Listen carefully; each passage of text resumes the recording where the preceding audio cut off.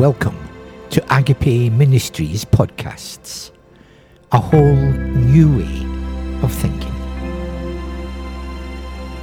Episode 113, part 1 of the talk given by Andy Croft, entitled A New Move of God.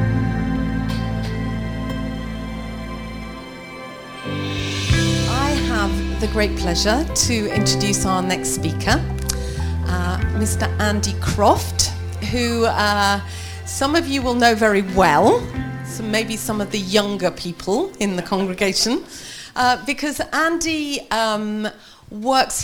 he heads up with Mike Pilavachi Soul Survivor Church in Watford. And that is a church that has a huge festival, the Soul Survivor Festival and the Momentum Festival in the summer, where they have 28,000, is that right? Approximately 28,000 young people come every year over 3 weeks. Is it 3 weeks? 4 weeks, sorry, 4 weeks, which is just amazing. And I've had the privilege of going down there when I was looking at the development with Sam of Release. She and I were invited to go down there for a day. And I was just blown away at the work that they're doing. Particularly to the unchurched, they have such an incredible way of reaching out to those who would never imagine going to anything like that before. So I just feel we have an awful lot to learn from what they're doing and how they're doing it. And this is a key part of our ministry, because as we're growing and the regionals are growing, we're having more and more young people come, and it is fantastic for us. Andy is a deacon, and he will be a priest next year. Something about, you know what they say about how police officers get younger? Well, I think it could be the same. It's obviously to do with the fact I'm getting much, much older. And so we just want to learn from what they're doing and how they're doing it. And so if you'd like to welcome him, and then he'll come up and we'll pray for him. Actually, Joe, would you come and pray too? Joel's bar leader, so that would be great. Come on, let's welcome him with a...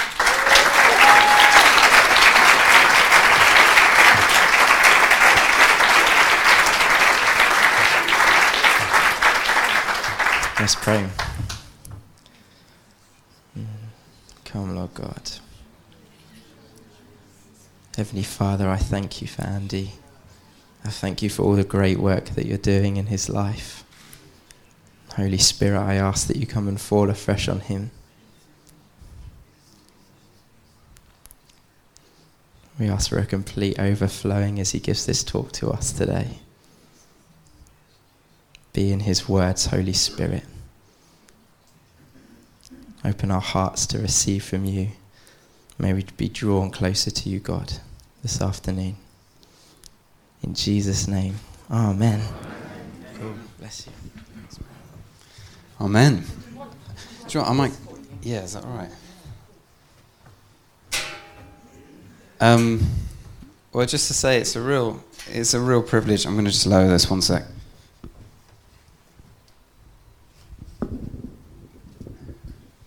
It's a real privilege for me to be here, and I think you're right about... I did a funeral, the first funeral I've ever done, just before Christmas, and I didn't know the family.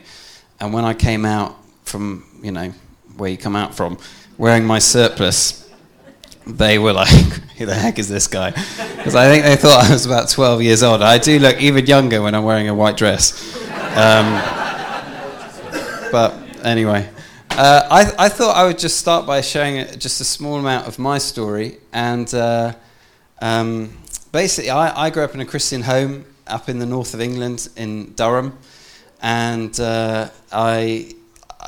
my parents went to quite a traditional church. And when I was 13 years old, I sort of thought this doesn't make lots of sense to me. So I didn't exactly rebel, but I drifted away from God. And I would carry on going to church because my mum and dad wanted me to, but I really drifted away from God.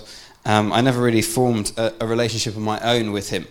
And then I started when I was about 16. So obviously, when you're a teenager, you just do things that teenage boys do.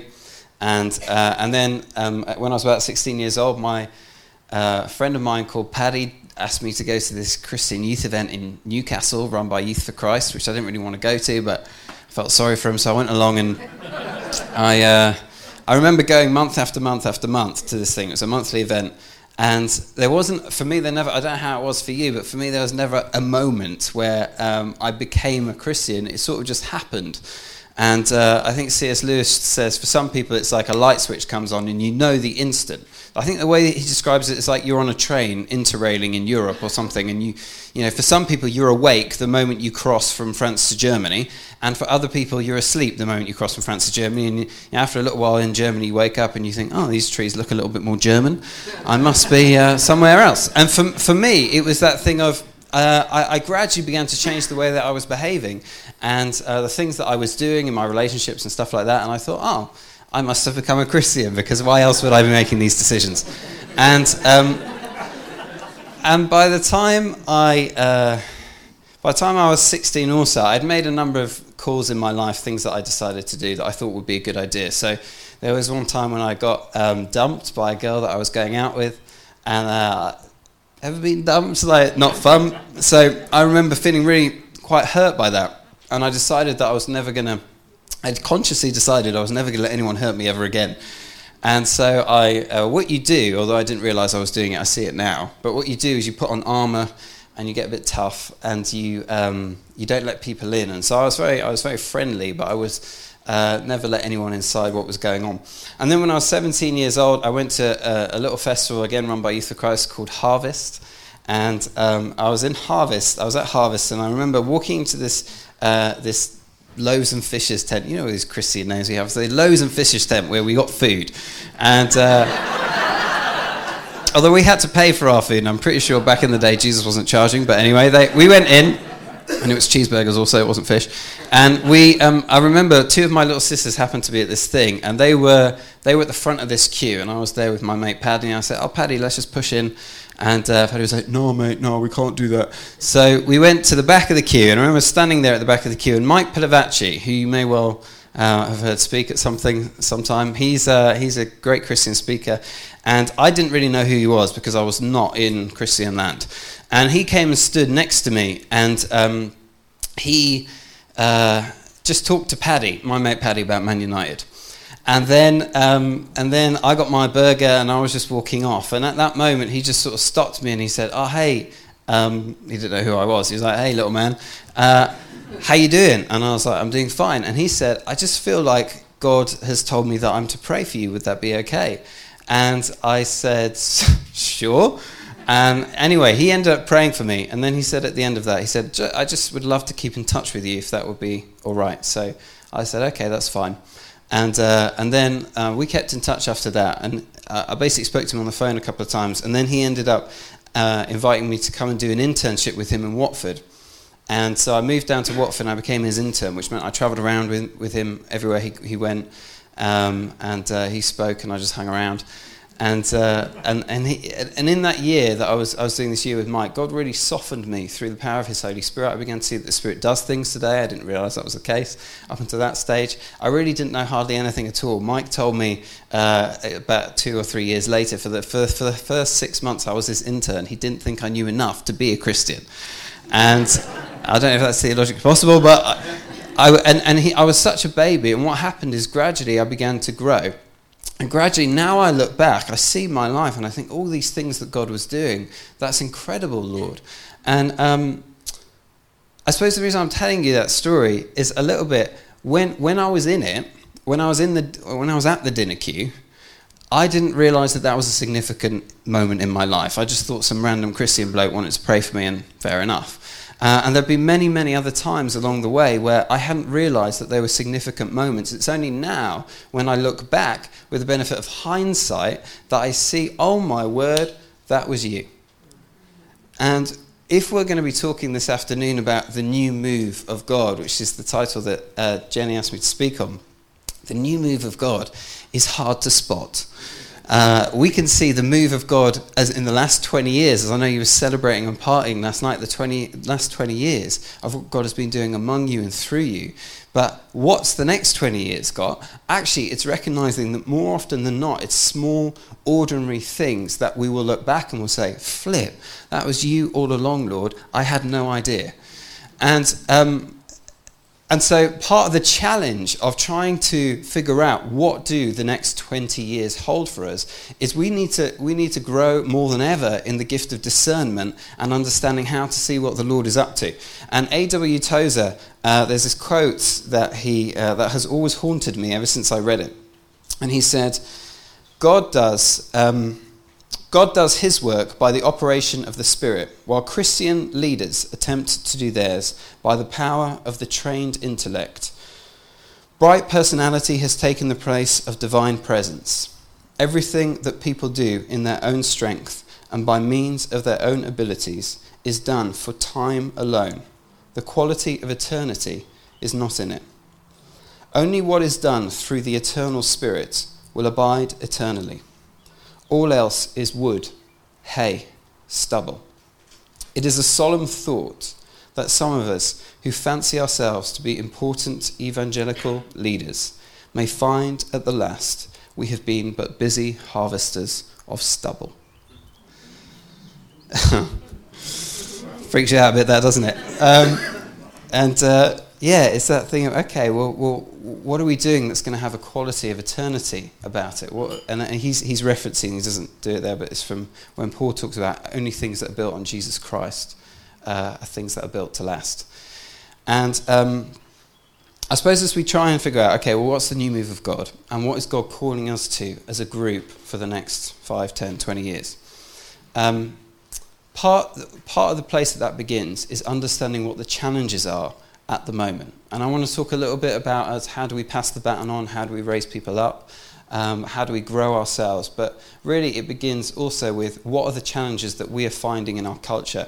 And although Jenny said very kindly, feel like Salswire has a lot to teach, we honestly at the moment feel like we have more questions than answers. So I might raise some questions and then you can tell me what you think the answer is afterwards. Because we're finding that, I don't know about you, but the culture is moving so fast at the moment. It's like, what the heck has just happened, even in the last 5 years? And so we're finding with young people in 20s and 30s, we have got a fight on to figure out how do we reach them and how do we relate to them and how do we draw them in. And partly that's because of what's been going on in our culture and the speed with which it has been changing. And often I find that I assume I understand the culture because I live in it. But that, I've discovered, is like assuming you understand Longshore Drift if you live by the sea. We need to, it's about taking time to understand what's really going on and what are the currents beneath it. And in a nutshell, we know that we would use that word postmodern to describe our culture. What does that mean? What it means basically is that there's no sense of an objective standard for truth. So it basically means you can have your truth and I'll have my truth, and as long as you don't tell me that your truth is the truth, then we can get on fine. But if you start saying yours is the universal truth, then we have an issue. And so what that leads us to is this because it's the basis of postmodernity is there's no such thing as objective truth. It leads us to naturally towards, well, if I'm going to form who I am, I have to do it by myself. I have to choose to do it, and I have to carve out an identity for myself in the world. And one of the best, I never really understood this whole thing about postmodernity until someone explained it to me by talking about films. And they said it's the difference between modernity and postmodernity is basically the difference between James Bond and Jason Bourne. And I don't know if you've seen either of those, but James Bond, the classic old school James Bond, yeah? Not before Daniel Craig came along, where Pierce Brosnan and all those other guys, that's modern time. So that's everything's very certain. Who are you? Bond, James Bond, that's who I am. And everything is like, I know where I am, I know who the enemy is, all of that. Jason Bourne, which was a trilogy series that came out a few years ago, the first one is called The Bourne Identity. And the whole thing about Jason Bourne is he doesn't know who he is. So he's spending all of his time trying to figure out who he actually is. And actually what we've seen now, again, you see it with James Bond, is the reinvention of this certain character to now being Daniel Craig, who on the one hand looks like he could actually have somebody, which Pierce Brosnan never did. But then also the thing with Daniel Craig, he didn't, did he? But also the thing with Daniel Craig is, if you've seen the films, and even if you haven't, to understand that now Bond, who is like really the archetypal Brit, Bond is now spending half of his time trying to figure out who he is. He doesn't know, he's confused, he's torn, he's got these things that are pulling him in different directions, and he doesn't know who the enemy are either. And what we find now is, in our culture, for young people from 20s and 30s, they have to spend half their time trying to figure out who they are. And not only that, but that's considered to be a good thing. So it's a positive thing that no one can tell you who you are. Enjoy the fact no one can tell who you are. And then go out and form an identity for yourself on the basis of whatever you choose, with whoever you choose, however you choose, but so long as it's about your choice. What that has led us to is a culture where there are two key themes that we are observing as present but also destructive. One is consumerism and the other one is individualism. And specifically, we could talk about this for hours, but specifically I just want to hone in on how that is affecting relationships in our culture. Not just among 20s and 30s and teenagers, but among all of us, because we all live in this goldfish bowl. So we're all swimming in the same water. But it affects them predominantly because they're born into it, and that's the only water they've ever swam in. So consumerism, how does that affect relationships? The way that it affects relationships is, back in the day, relationships tended to be more based on duty than on choice. Now, every relationship, the primary thing about it is that it's based on your personal choice. So what that leads us towards are relationships that if you want to enter into a relationship, the way that you have to enter into it, and whether this is a friendship or if it's a boyfriend-girlfriend type relationship or a marriage, the way that you enter into it is you have to sell yourself. And you also go looking and shopping for relationships now. So you must have seen the adverts on TV. It's like 1 minute it's advertising a car, and the next minute it's advertising a dating website. And it's like, if you work in uniforms or just like people that do, you can go on this website and you can find yourself someone who works in a uniform, and various other things. And what that is that, and there's nothing wrong on the one hand, I don't think there's anything wrong necessarily with the dating website, but it's just an interesting phenomenon in the culture that this has become partly how we do relationships. We go shopping for them. And then when we enter into relationships, what happens is we basically will stay in that relationship, and I'm not saying that we in this room do it, but I'm saying this is what is the trend. We stay in the relationship so long as it benefits us, and so long as the benefits outweigh the costs. Like any consumer, if the costs start to outweigh the benefits, we'll go looking elsewhere. So there's this trend of consumerism. Another trend is a trend of what we call individualism, which is now everything is about the individual. And although there are more of us living on this island than we have ever had, we live further apart from each other than we ever have as well.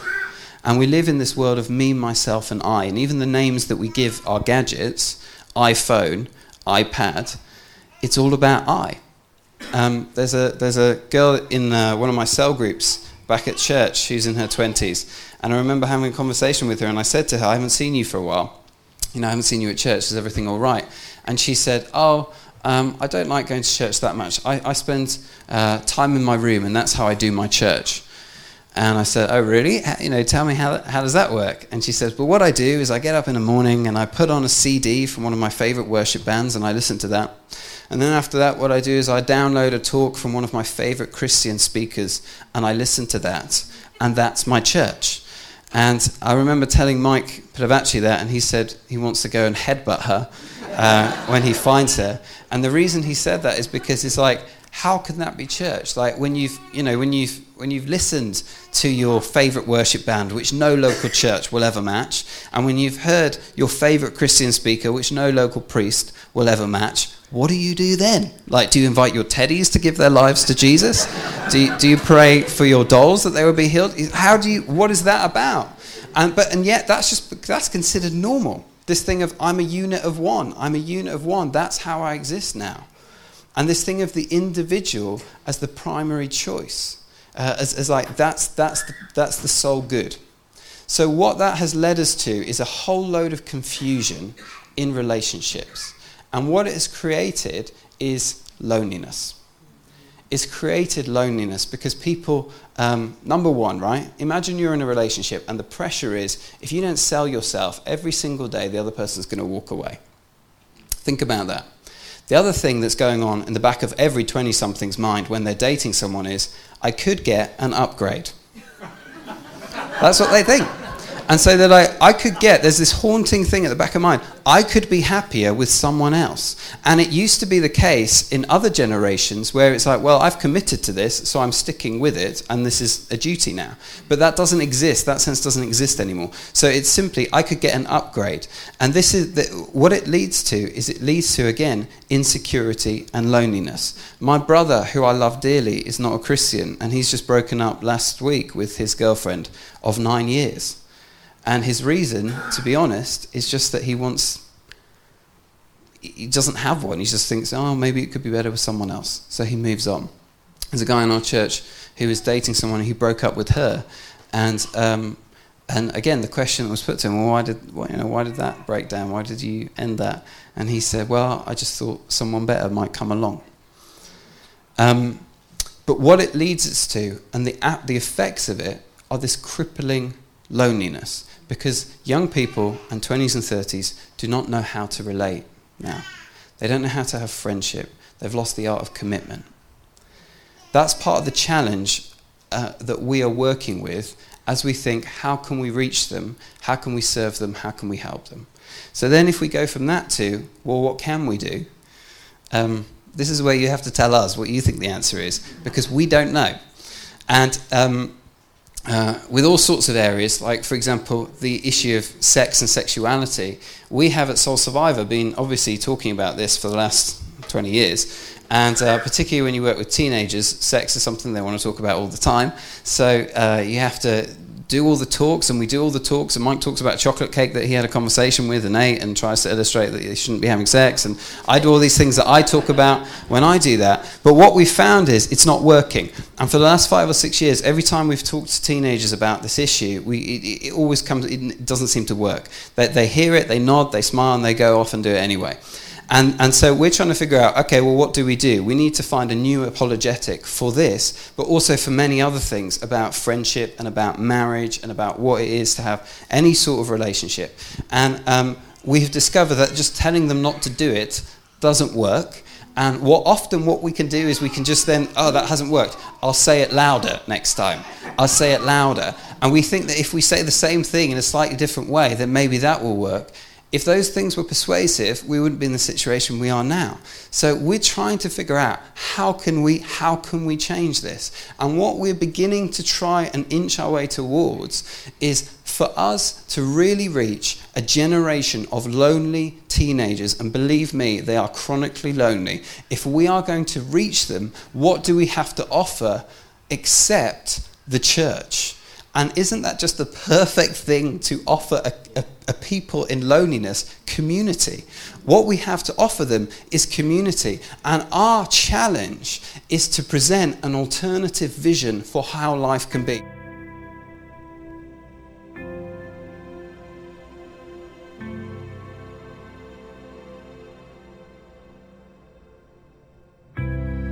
So thank you for taking the time to listen to these episodes.